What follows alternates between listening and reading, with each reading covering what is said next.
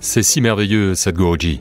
Vous savez, je sais que tout le monde dans ce bel auditorium ici, et il y a des milliers de personnes qui regardent en direct sur Internet, ils veulent tous savoir s'il y a une prescription pour la bonne santé. La spiritualité, le yoga, la méditation. Parce que j'ai vu, vous savez, certaines des choses impossibles que vous avez faites pour d'autres personnes, quand elles n'étaient pas bien. Mais plus important encore, quand votre santé s'est détériorée, aucun médecin ni aucun dictionnaire médical n'a jamais pu directement identifier ce que c'était. Donc y a-t-il quelque chose d'autre pour rester en bonne santé? J'ai lu dans le livre, Arundhati l'a magnifiquement écrit dans votre biographie, elle a dit que vous êtes un mystique.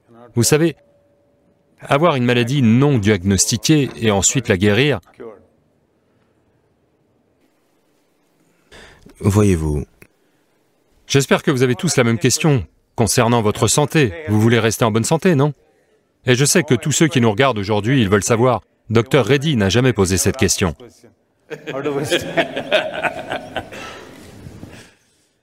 Je les veux comme patients, mais je veux aussi qu'ils soient en bonne santé, Swami. le truc c'est que nous avons créé ce corps de l'intérieur.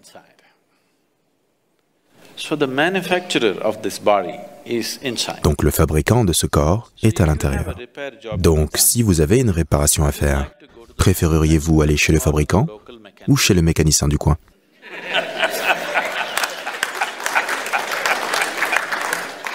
Si vous y aviez accès, vous aimeriez aller chez le fabricant. Si vous avez perdu l'accès, vous irez chez le bricoleur du coin pour faire ceci ou cela. Si la science médicale telle qu'on la connaît n'existait pas, je dirais que la moitié des gens seraient morts maintenant, ici, dans cette audience. Oui.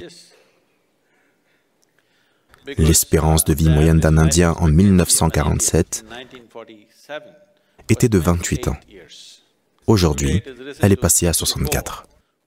La science médicale telle qu'on la connaît est un facteur important. Donc je ne cherche pas à rabaisser ou à me moquer des sciences médicales, elles jouent un rôle très important. Ce qui a été accompli au cours des 30-40 dernières années est phénoménal. La question est juste ceci. Si vous aviez accès à la source de ce qui crée ce corps, à coup sûr, tous les problèmes que vous générez dans le corps pourraient être traités. Maintenant, il y a deux types de maladies, les infectieuses et les chroniques. Les maladies infectieuses nous arrivent à cause d'une invasion externe, par un organisme. Vous devez aller chez le médecin. N'essayez pas de méditer sur ça. Mais 70% des maladies sur la planète sont autocréées. Je dis autocréées parce qu'elles se produisent de l'intérieur. Donc, ce qui se produit de l'intérieur peut être très facilement réparé de l'intérieur. Ce qui vous arrive de l'extérieur, vous avez besoin d'une aide extérieure pour cela. Donc vous devez combattre un organisme. Alors vous avez besoin de médicaments. Donc le reste des maladies, presque 70%, sont autocréées. Pourquoi votre corps travaillerait-il contre vous? Ce corps est essentiellement programmé pour la santé. Chaque cellule dans ce corps est programmée pour la santé. Pourquoi se retournerait-il contre vous? Parce que quelque part, vous ne le maintenez pas heureux.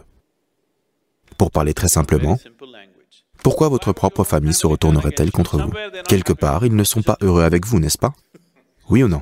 Ils ne sont pas heureux avec vous, avec quelque chose que vous faites. De même, certaines cellules du corps, certaines parties de votre corps ne sont pas heureuses avec vous, pour une certaine raison. Vous devez être un peu plus attentif. Il y a un moyen systématique de prêter attention à celui-ci. Parce que tout dans ce corps a été créé de l'intérieur. Quand c'est ainsi, ne peut-il pas se réparer de l'intérieur? Donc ce n'est pas un miracle. Je veux que les gens comprennent, ce n'est pas un miracle. Ce qui est un miracle, c'est... Supposez que vous ne savez pas ce qu'est l'électricité.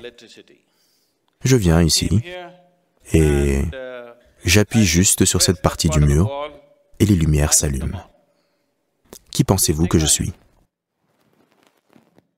Supposez, vous savez, il y a 1000 ans, si j'avais un téléphone portable, j'aurais simplement pu sortir le téléphone et parler à quelqu'un en Amérique. Vous penseriez que je suis Dieu, n'est-ce pas? Donc ce qui est un miracle, c'est ce que vous ne comprenez pas. ce qui ne rentre pas dans le cadre de votre perception logique, vous semble miraculeux. Au fur et à mesure que votre logique évolue, tant de choses qui étaient miraculeuses il y a 100 ans sont des choses normales dans notre vie quotidienne aujourd'hui, n'est-ce pas? N'est-ce pas? Donc ce n'est pas un miracle, c'est juste une compréhension plus profonde de la manière dont vous êtes construit. Donc c'est quelque chose auquel nous devons prêter attention.